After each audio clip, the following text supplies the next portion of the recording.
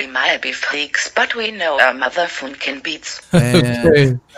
And we are live. Hello, ladies and gentlemen. Welcome to a surprise live stream, I guess you could say.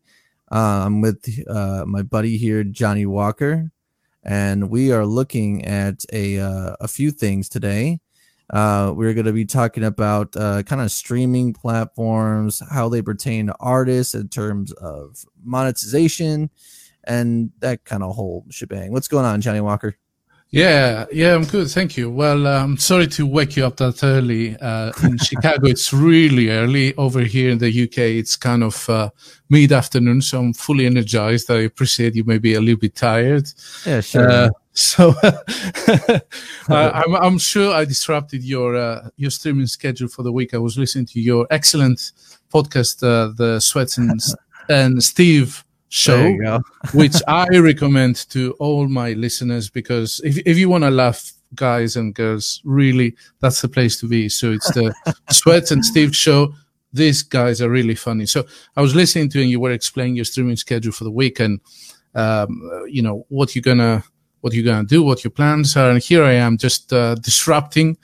It's called the disruption technique, right? Calling you at 9 o'clock in the morning and saying, come up and do some stream. Right. Let's get to the point. So the reason, first of all, for my listeners who don't know you, you're a musician. You're also doing podcasts. You're doing gaming, streaming. But I know you through your music. And this is the reason I want you here, because you're going to bring the perspective of the musician. And again, for those who are not familiar with you, you produce anything with a hip hop vibe, with a house music vibe. You write your own lyrics, and you're pretty much amazing. You're like Leonardo da Vinci of music. Oh my God! Stop, Johnny! Stop! You're making me blush. Okay, but people really, you should check out his music, and you can find everything on YouTube, including the Sweats and Steve show. And Sweats is SWETZ. Yeah, there you go. Yeah.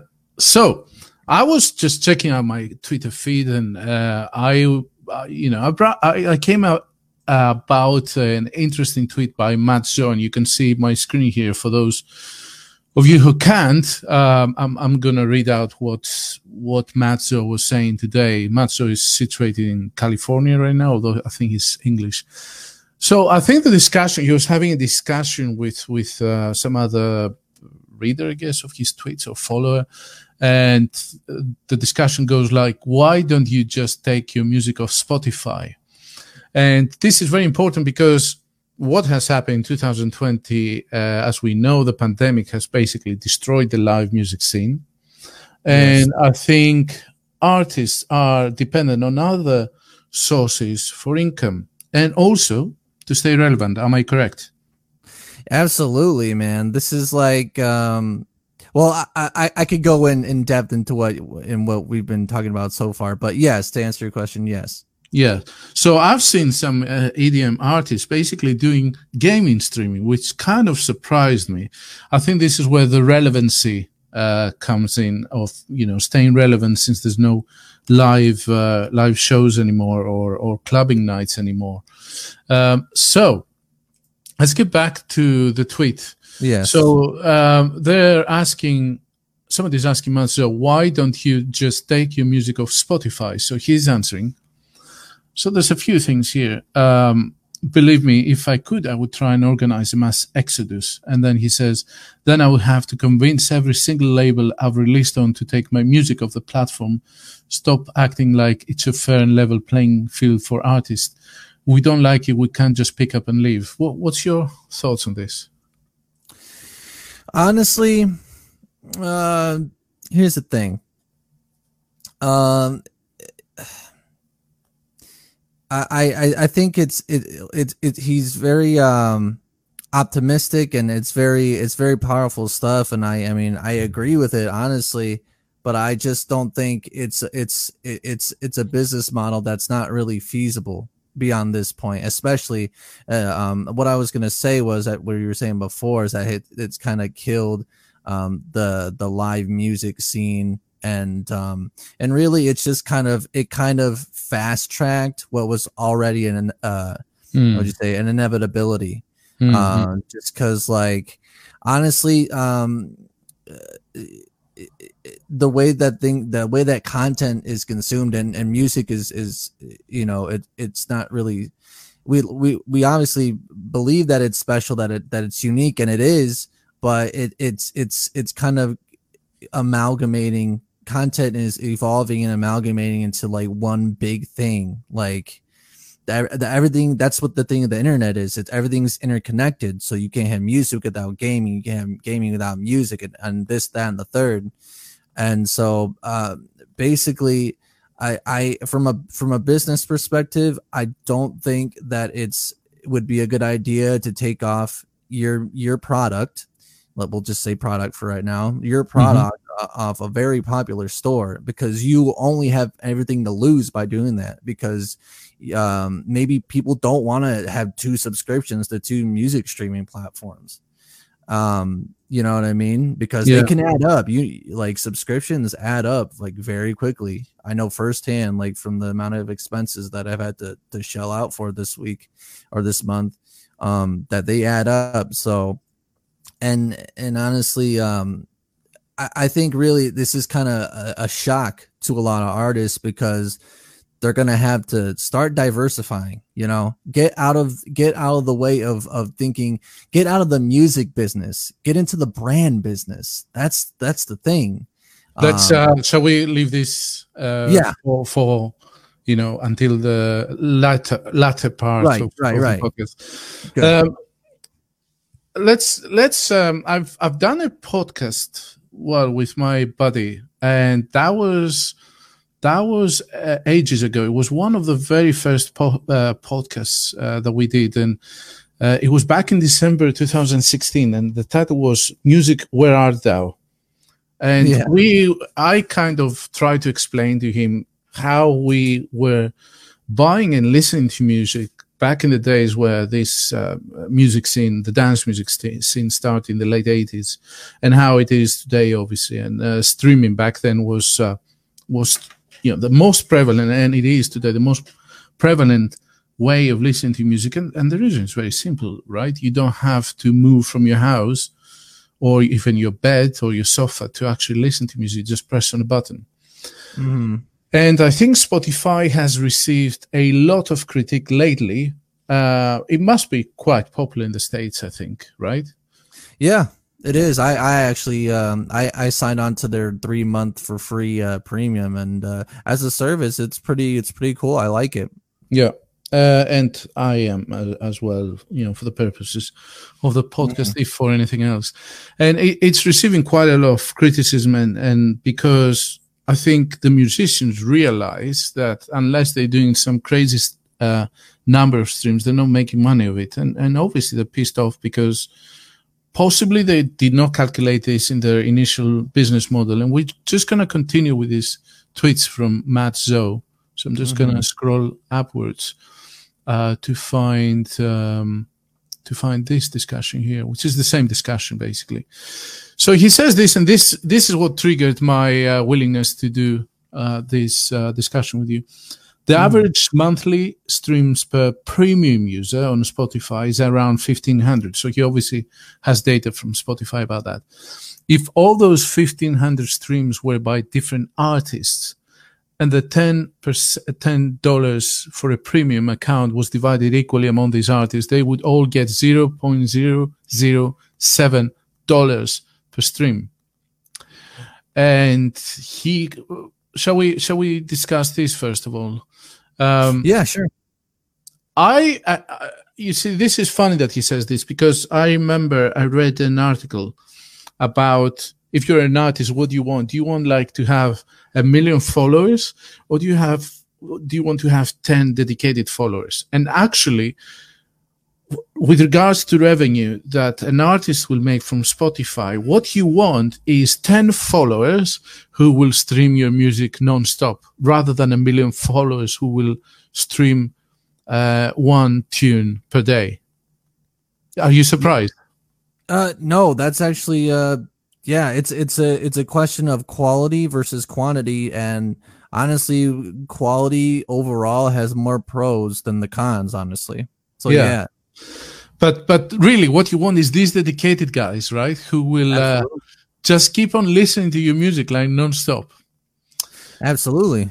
And he continues, Spotify pay less than half of that, and they collect 100% of the ad revenue. So they think their hosting platform is worth 60% of the artist's worth.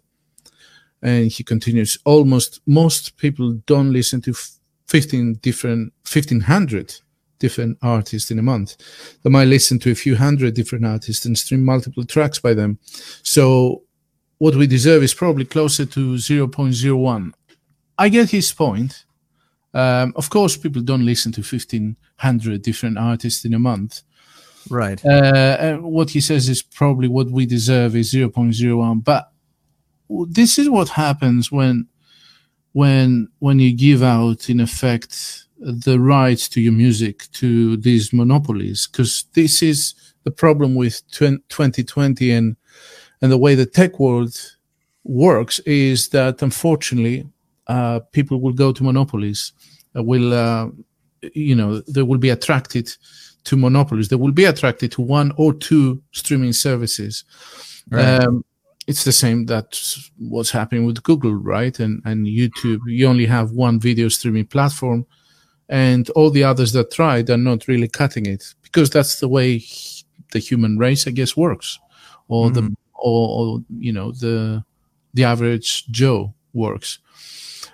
So what he says is, we deserve that. Yes, you probably do, but are you going to get it? Well, here's the thing with it.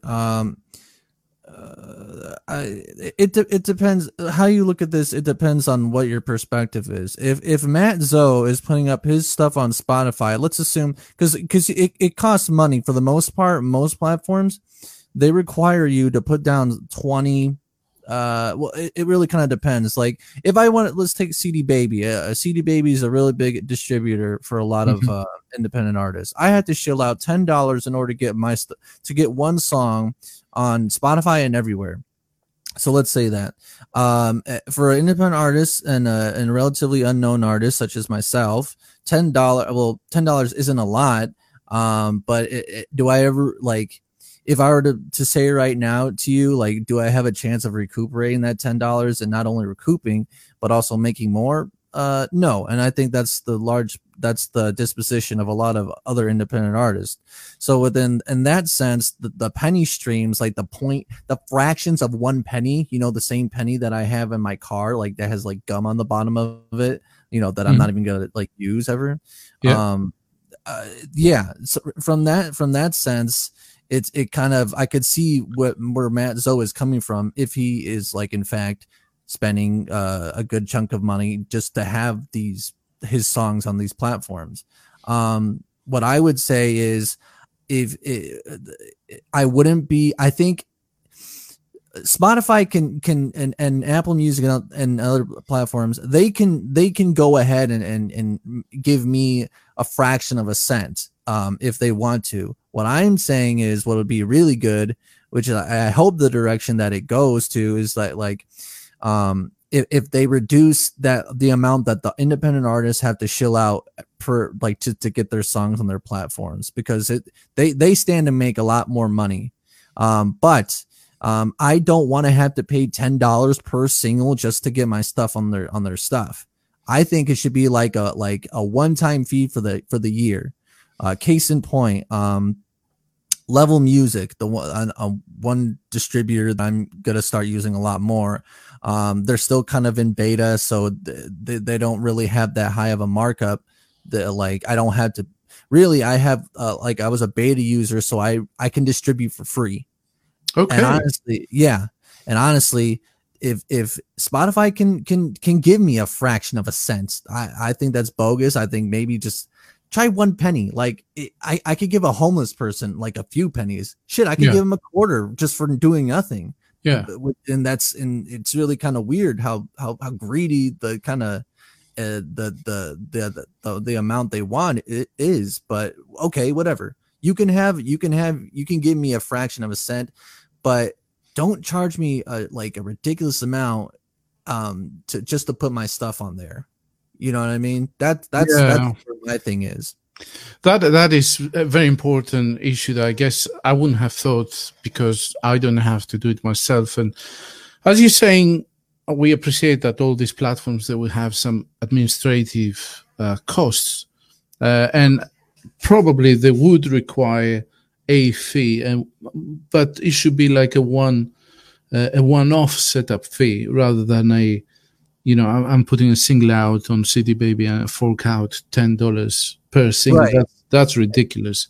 And kind of going back to the level music thing, I'm getting free distribution because I was a beta tester first, because I got on early enough. But with that, they give me their premium features, which other people who weren't beta users, they had to shell out $20 for the year. $20 for the year isn't bad at all to get like to put out as many songs as you want, and to have a few features here, maybe have like a music landing page for each release or whatever. That's cool. And analytics, fine, that's standard. $20 isn't bad. But I don't really, considering that content, like the industry kind of favors quantity over quality in more ways than one. They really cannot like continue on with the high price point. They cannot continue on like CD Baby is doing, where they'll charge you fucking $10 for just to put up a single, or $40 to put up an album. That's not going to be a feasible pricing model. And actually, with this honestly kind of leads into an interesting little offshoot of it, but I won't go too deep into it. Is that Level Music is actually owned by Warner Music Group. Oh, okay. Which is a multinational. Absolutely. So what they're trying to do, and Spin Up is another distributor where their pricing model is a lot better, I'd say. And with Spin Up is owned by Universal. So you have the music corporations and stuff. They're kind of pushing out CD Baby. They're trying to distance themselves from CD Baby, from DistroKid, from TuneCore, all these third parties. And really, like, that's kind of the way, that's how they're going to beat CD Baby. That's how they're going to push them out, is by pushing the lower pricing model, which honestly, if that's the case, that if independent artists have to shill out less just to get their stuff in there, fantastic. I'm all for it. I mean, yeah. What about, DistroKid is one that I know of. Isn't their business model good for an artist, a small independent artist? Yeah, the annual fees, if they can compete with Spin Up, if they can compete with Level and any other number of distributors, then that's good. But honestly, like, if I'm kind of focused on CD Baby a lot because I've used them so much in the past, but the industry is like, everything is changing, honestly. So you're gonna have some companies that get left behind because they're too fucking greedy. Of course, honestly. And so Let me tie this up now. I was just trying to see what are the best streaming services for music. Right. I think this article is focused on US in particular, so I'm just gonna read now a list. One is called Live X Live, powered by Slacker. I'm not sure if you heard of it. No. I've heard of Slacker, but not X Live. Yeah. Sirius XM, which is an internet radio. Spotify, Tidal, Amazon Music Unlimited, Deezer, Qobuz. I haven't heard of Qobuz. Mm-hmm. YouTube Music, Apple Music, and iHeartRadio. So all these are streaming music services. I mean, the competition is fierce out there. Really, there can be 3, 4, which will survive. As you said, how much can somebody fork out on streaming? I guess if you're tied up with Apple with their devices, then you probably give some more money to Apple Music or Amazon. Yeah, this is interesting, but we're not going to go into the business big time. We found another article, didn't we, about how much money is actually all the streaming services giving to musicians. Do you want to bring this up? I will pull that up. Let me share my screen here. So let's stay with the streaming, because next we have to discuss about sales. Right. So if you go a little bit higher on that screen, so put a little bit lower where the calculator is. Just put an imaginary number a little bit lower. Okay. There. So just put an imaginary number of streams there. I want for my next song a million streams. Okay, let's see how much you're gonna make. Hold on, let me do that real quick. Let me do that right. 1 million stream is good. Okay. So I'll hit enter. Oh. Wait, what? One stream. Am I messing up? Have at least 2 streams. Come on, buddy. Let's go. Work with me now. I know it's too early. I know. Damn it! What the hell? Just write six zeros and don't put any commas or. All right, 0000000. Okay. Oh, Spotify. Yeah. So Spotify says you're gonna make $4,370. Of course, you're not gonna make that much, are you? Let's we'll just well no, because I mean, who at the end of the year you have to come out and pay taxes, so I mean, who really knows? It's probably not 4,000, maybe like a little bit above half. Maybe like three grand, maybe. If you enlarge this screen and read below, it just explains a little bit. Just enlarge the screen, and you're gonna see what it says about. It says, of course, the royalty figure you get here won't be an exact match to the real life royalty statements due to the unpredictable nature of streaming payouts, whatever that means. So they have their algorithms.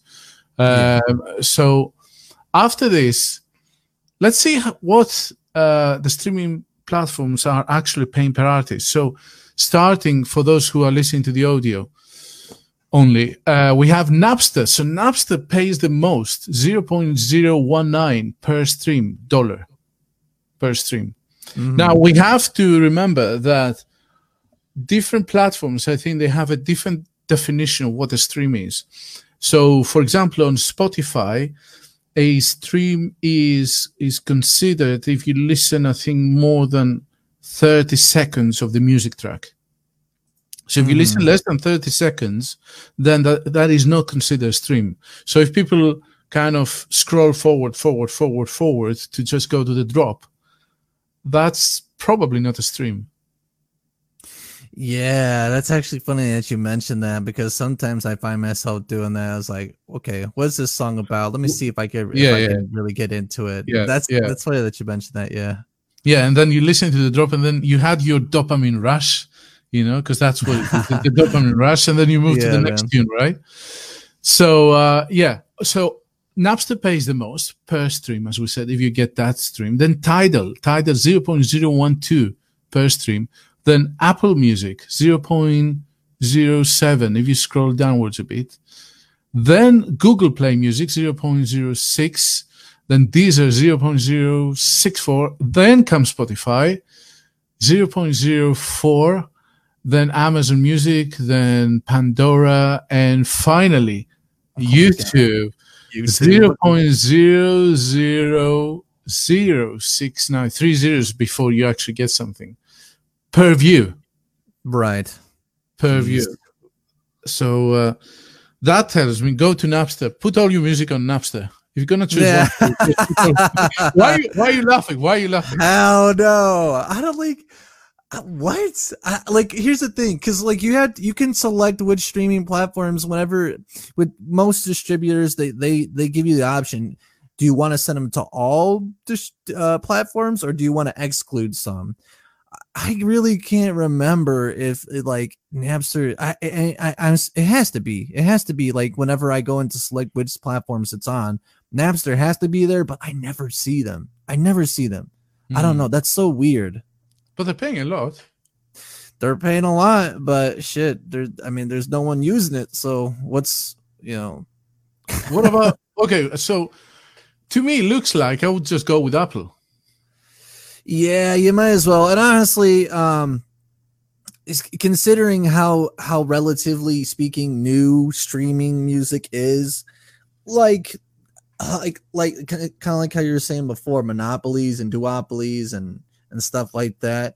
I honestly feel like a lot of these ones will eventually drop off.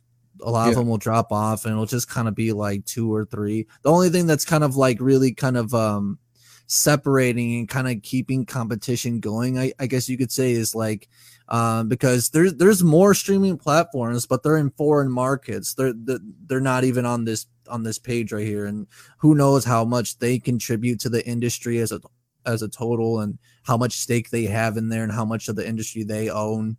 So I mean, okay. Another question that just popped to my mind from a musician point of view. So, how do you collect royalties? Is there like an extra service where you go and they collect royalties on your behalf? There's a payout point, like because when you're talking about royalties, there's kind of like 2 different kinds. There's publishing royalties, or like I think it's songwriter royalties or something like that, and then there's the mechanical royalties that come from streams, that come from downloads, and vice versa. And so I think like take for instance, we'll go again to CD Baby. $10 to get a single out there, that's mechanical royalties. However, I think for $5 or maybe $10 more, let's say for $20, I'm not sure, but let's say for $20, they'll collect the publishing royalties, which is like another, I don't know, like it's not much, honestly, considering if you're a relatively unknown independent artist. It's not going to be worth that investment. It really isn't. I mean, it's a break even point if you're able to get free distribution, and maybe just like and get maybe like $1. I'd say I think from all my releases so far, I've accrued like $12. $12. And so honestly, it's weird, man, and I mean, it's evolving, man, and just what artists are just gonna have to do are just evolve with it, and just diversify. Can you see a union of artists coming together to start a streaming service? I think that's kind of what. Would you join one? Would you join one? Would I join one? If they were offering something that A, was feasible, 2, that was enough to differentiate itself from all the other number of streaming platforms, because I think that's what Tidal was initially. Tidal, actually, Jay-Z, I don't know if he's the sole owner, but like I'm pretty sure he's the owner of Tidal. I remember a few years ago, like he got together a whole bunch of artists. He got Daft Punk, he got Beyonce, obviously, and he got like a few other artists to do like this when they were doing its unveiling and stuff. And like one of their main selling point was like, we pay our artists more and stuff like that, and we're gonna have exclusives and stuff like that. Well, they're not lying. I mean, on this, you can see them, the number 2 on right. They're not lying. But I mean, that's kind of the same thing that you're talking about, like in a way. I mean, they are major artists. They're not like independent, but they are artists nonetheless. And so they came together to do this thing and really kind of push it. I don't know how it's doing, to tell you the truth. I've never used Tidal. Whenever I hear streaming things, I don't really hear people talking about using Tidal, to tell you the truth. So would I join if someone like, if I were to get like an exclusive deal, like to stream? Well, first off, if they were to say, hey, we'll give you more per stream, but you can only sell to here, fuck that. That's not a good idea. You wouldn't do that, huh? Fuck no. That's limiting. Like I don't believe in that. Like that's not the way that I know you might hate this, but content is consumed. That's why I pay for restreams, so I can send my streams out to Twitch, to YouTube, to Facebook, because that's the name of the game. You need to have things instantly like there, and like you need to like essentially the way that, you know, when we're talking about this content and stuff, you kind of need to eliminate the ease of access is the term I'm looking for. To your listeners, to your viewers, to your potential fans, ease of access. How easy is it to tune into your live streams? How easy is it to listen to your stuff? Yeah, sure. Sure. And, I mean, if you don't want to exclude anybody, then as you say, you need to be everywhere. Right. Cast a big net. And so if they were to approach me and say, hey, you can only go to ABC streaming and but we'll give you more, I'd say no, that's not how I think that things should be, at least for me. I mean, I wouldn't look down upon someone who wanted to do that, but for me, it's just not the most I guess you could say efficient way of doing business. Okay, let me ask your perspective on the next topic. Sure. What's the relevance of radio in 2020 in the US? I mean, maybe. would you be comfortable? I know the answer already, for your music to be played all the time on the radio, but not be on streaming services? Hell no. I mean, we talk about Napster, we talk about Tidal and stuff, and we kind of grade all these companies on their impact and how much stake they have in the industry. Radio, I don't know, man. Well, think about it, Johnny. Like, I want to listen to music, but I want to listen to music, but I can only listen to music when I'm in my car. Now, I'm in my car quite often, but I'm not in it that much. You know what I'm saying? I'm not like a homeless guy that kind of like has his house as his car. So think about it. Think of how like kind of... You don't foresee radio in the house. You don't see any function inside your house. Yeah. So I don't know if a Sirius XM has to have an app. Honestly, they have to have an app and have to have some sort of streaming, because just thinking about it, it makes no lot. It's not a business model that's feasible. It's like having a smartphone was a smartphone that you can only use in your car. Like, what? That's kind of the antithesis of what the smartphone is. That's of streaming is, to have things come with you everywhere you go. It doesn't make any sense. I just wonder, because there's so much radio out there, and people make, they play music nonstop, right? So you, in theory, me as an outsider, I was thinking, well, there's a lot of royalty to be collected. This is why I asked you about royalties, to breach the subject. There's a lot of royalties to be collected, because there's all these radio stations right now, as we speak, playing music. Right. I think it might go back to what I was saying before with the mechanical royalties and then the publishing royalties. I can't say for sure, but I know it'd be a good, interesting point to bring up in context of this topic. But there's royalties out there that are uncollected. If I don't sign up, if I'm not collecting those publishing royalties, then there must be millions and millions of dollars worth of royalties out there that are just sitting in limbo. Yeah. So that must be the case for everywhere, including radio. So yeah, man, it's honestly, despite all this stuff, it has to be said that this is the best time to be an artist. Like, the getting is, all things considered, the getting is pretty damn good. And so it's just dependent upon the artist and their willingness to evolve with the way that people listen to music, you know? Again, coming back to the royalties issue, and I just want to bridge this with my audience. Right. When people are complaining a lot about that the DJ sets that we see in big festivals, I'm talking about big festivals now, are pre-recorded. Well, people don't realize there's two major reasons that this, or three, not to be nasty now. Number one is, if you want to see a fantastic light show with pyrotechnics and lasers and loads of visuals by a VJ on the background, somebody has to prepare this. They're not doing this spontaneously.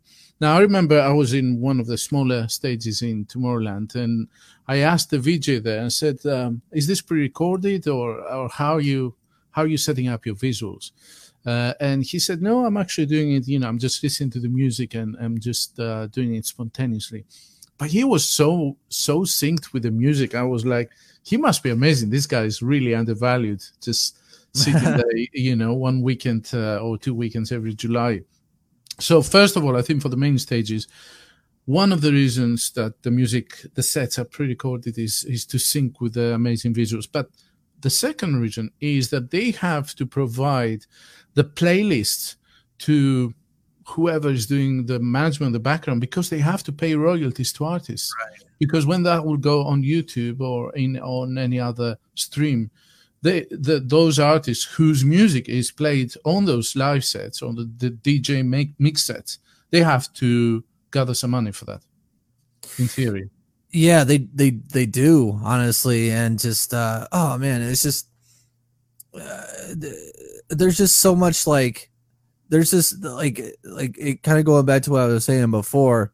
There's just a lot of stuff is in limbo. The time we're living in right now is just so new, and it's so fast, and it's like there's a lot that and a lot of law, a lot of precedent that doesn't really reflect quite well the time that we're living in, like in terms of royalty payouts, in terms of copyright.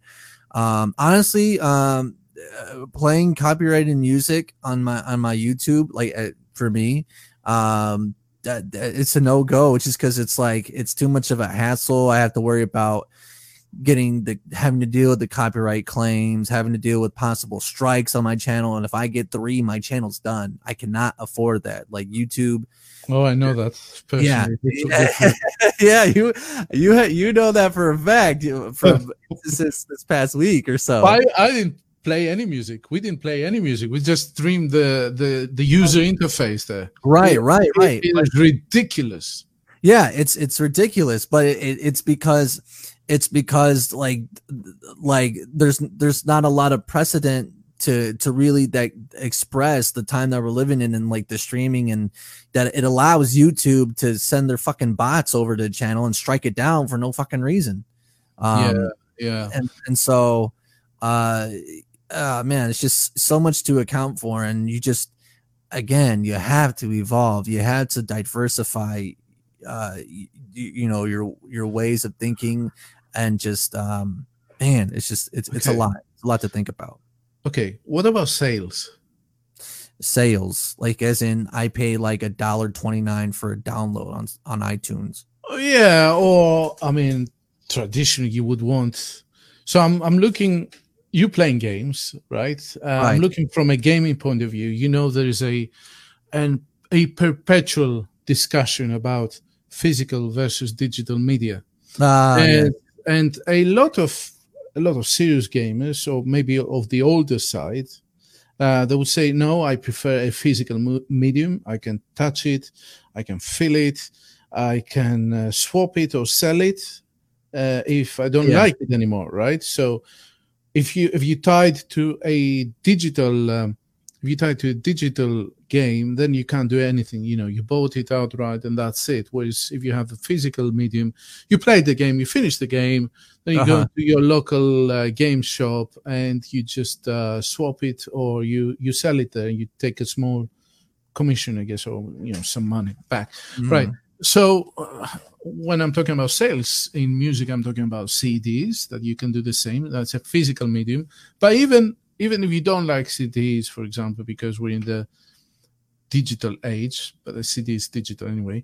Downloads from websites like Beatport, which is I'm using all the time, and buying music from artists I like or I want to support, or Bitcamp, which is another kind of they have the same model as Beatport.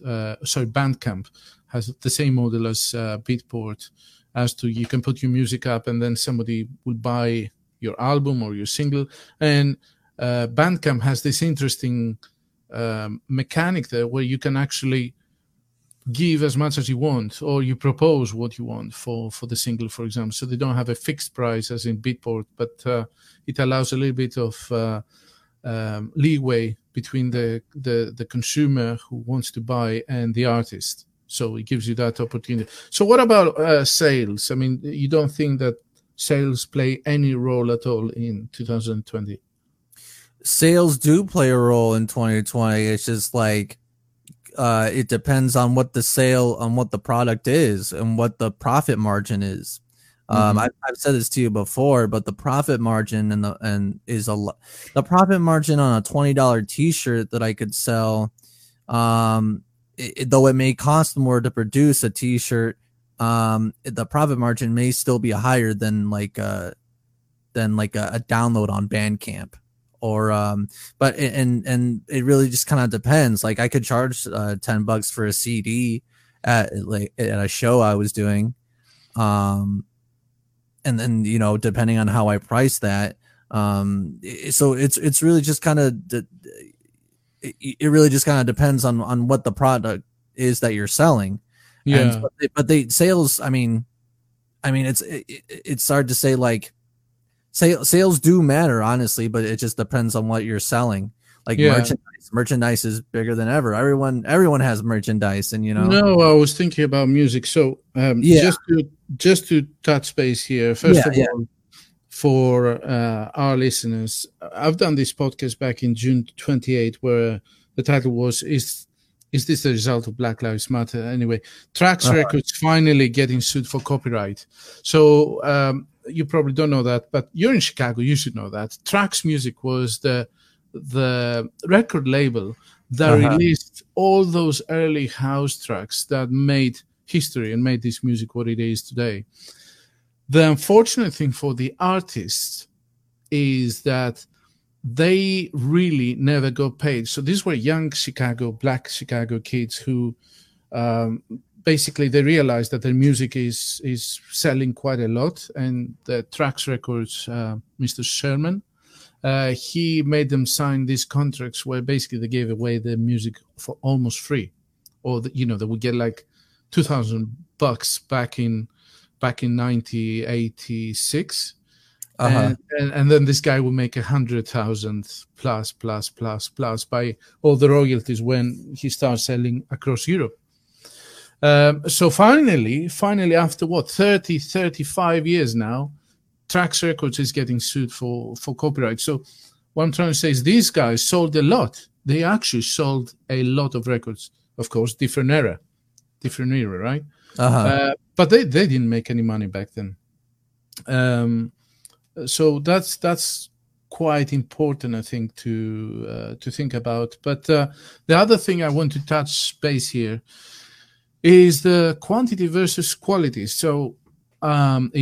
So when I go to Beatport and I see a release from my favorite artist every other week, I kind of lose track of what is going on, and I also lose interest. It seems that the artists are flooding the market with releases after releases after releases after releases. Yes. Then I'm looking at some artists who are big names in our scene. For example, let's take Camel Fat or Fisher. So Fisher had like the best, most streamed or most liked or whatever track in 3 consecutive years, but he only released 1 track. Yeah. Yeah. Right. Right. And same goes with Camel Fat, right? The non-stop in like every top 10 of most liked tracks or most popular tracks for the year, but they only release like 2 tracks a year. Yeah. Whereas you have other artists where they just go non-stop, like every week, or the remixes of the tracks. I'm losing track, and then eventually I'm losing interest to the artist because I just can't follow. I do not understand whether that release is significant enough or not. That's a good question. And honestly, it's I guess it kind of like I guess it really kind of matters to your audience. And it's really kind of like an art to really kind of figure out the balance in the scheduling. Like I totally know what you're saying. Like there are some artists that only come out every now and then, and it's like one track.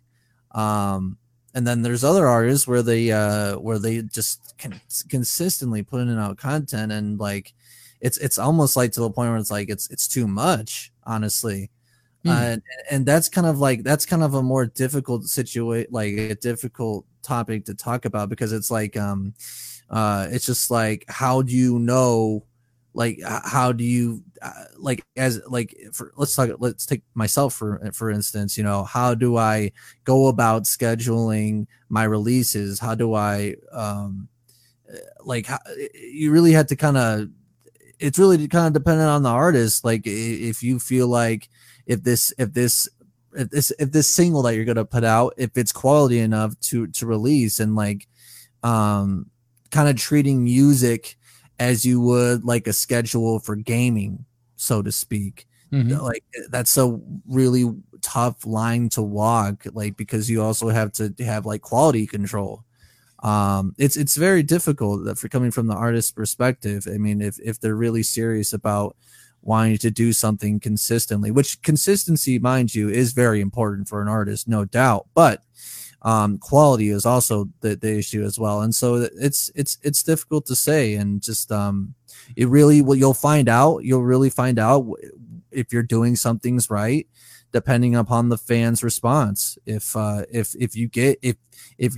your song got less views than the other one did, less engagement too as well. So it's difficult, man, to say the least. Of course, but to me sometimes it looks like what artists are doing is they just putting out all the singles, for sale, and it's like they don't know which one will stick. So they're just putting out as much as possible in the hope that one of them eventually will stick. And by stick, I mean, it's a British expression, meaning it will become popular. Yeah, right. Well, I assume that the artists that are doing this are, they're not relatively unknown. They're kind of maybe middle to bigger names. Is that what you've kind of seen from these artists that you're referring to?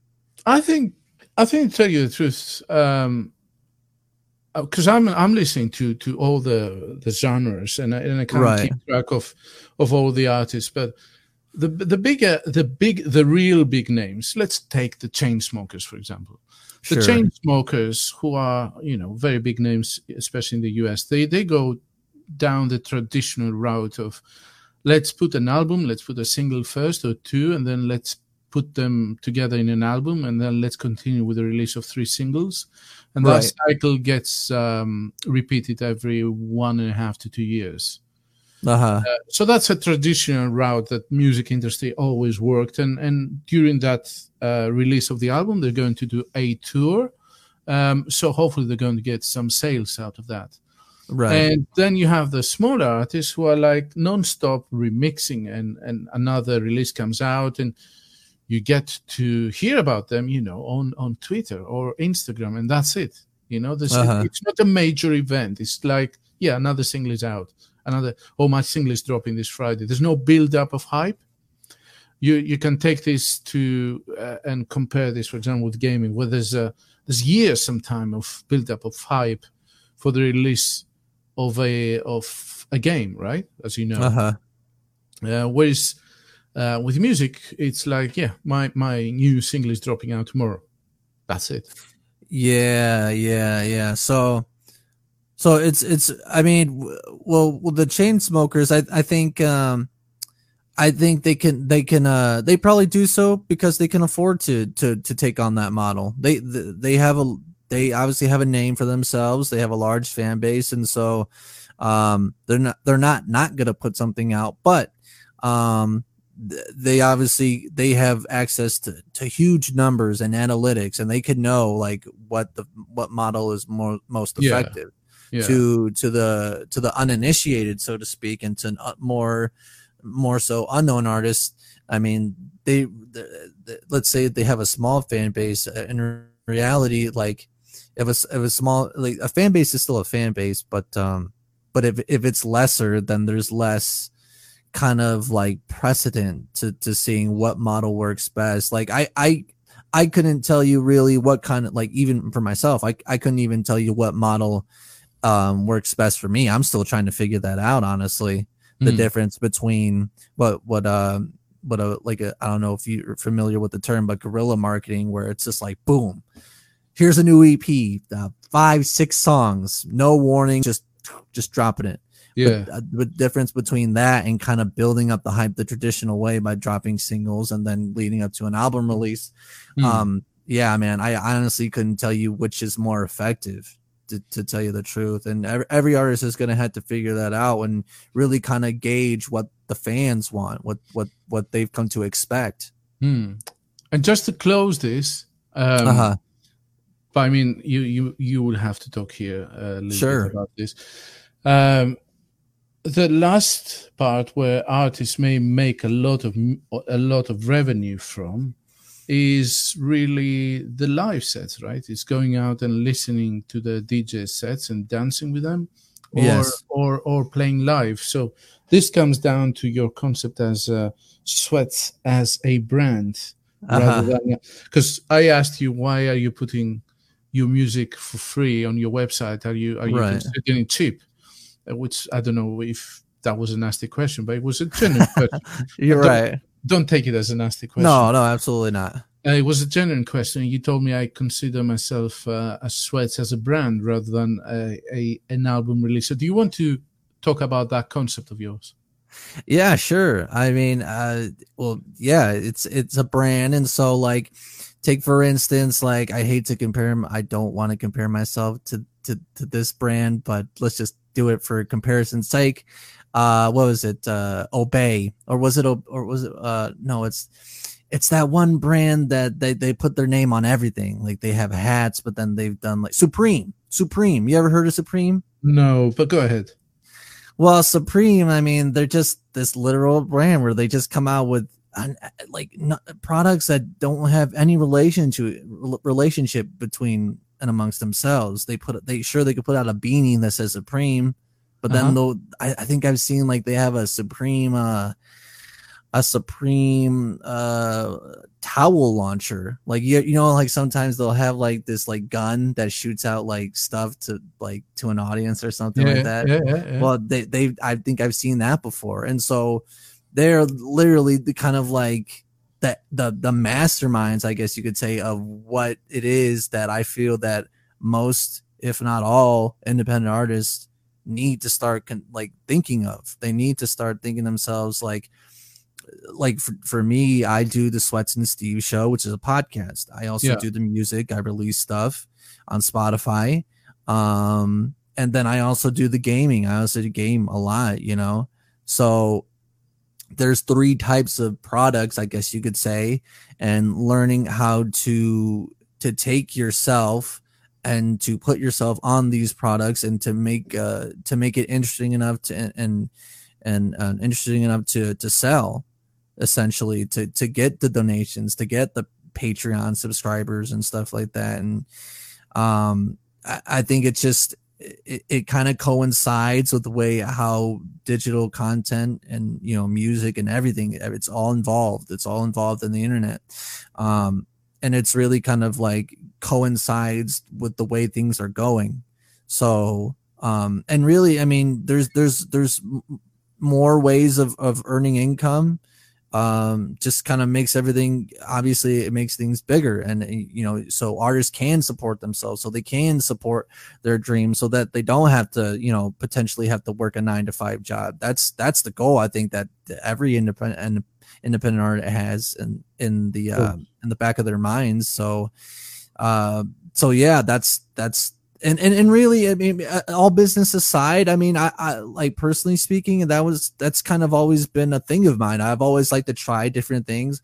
I mean, I'll tell you right now, Johnny, I not right now, obviously, with the state of the world being as it is, but I have aspirations to do a little bit of wrestling, like WWE Sweats wrestling. Dude, Oh yeah, my God. dude. I know, and you know that's gonna be that'll be another way of people getting my name out there, people knowing me. Obviously, probably some merchandise as well, but that's just who I am. I like to do a lot of like different things, like and it's not like none of it really. The business side comes in after the fact. Honestly, I would be doing these things regardless, just because that's what I'm interested in. And honestly, if artists aren't really thinking like that, well, they need to consider thinking like that. And if they can't think like that, if they're not interested in trying new things, well, then they shouldn't put all their eggs in one basket and really kind of in this case it's the streaming, because Matt Zo seems to be let's not say mad, he seems to be commenting on the streaming in Spotify. So are you saying Matt Zo and all the artists, then they should just give the music for free as a free download to their fans? No, I mean, because if he's got the fan base like that, if he's got the followers like that, that'll like support him. And if he already has precedent, like if the getting's been good for Matt Zo for years on end, then no, I mean, keep it as it is. I mean, and try to get as much as you can from that.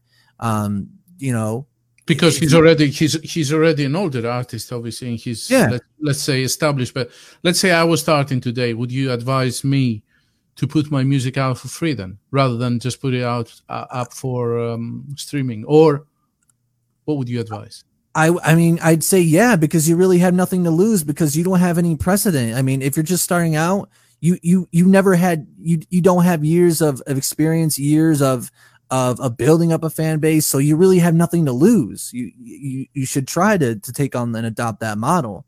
You know what I mean? So I would suggest that. Okay, I hope you guys found this interesting, and as I said, it had to tie with the whole pandemic and the way the music industry is switching at the moment and changing at the moment. It's not just the artists, of course, that are hit. It's also the clubs, the festival organizations, the record labels, and everything between, all the people who are working on the post-production. I hope you liked my special guest, and I hope we can do more podcasts together in the future. That was Sweats, and as I said, you can go and find his music on all streaming services as it appears. He doesn't care about what Spotify pays him. Oh no! Or you could go to his website and download part of his music for free, his first album especially. You can find him on YouTube, of course, when he's streaming. And I highly recommend to listen to the Sweats and Steve show, because it's hilarious. It's really funny. Thank you, Johnny. I appreciate that. Yeah, it's pretty much everywhere on most platforms. It's a big old capital SWETZ. Pretty simple. And so, yeah. That's it. And hope you obviously like and share this podcast, and just stay locked, because there's more to come this side. Absolutely. Thanks for talking with me, Johnny. Appreciate it. Take care. All right. Bye.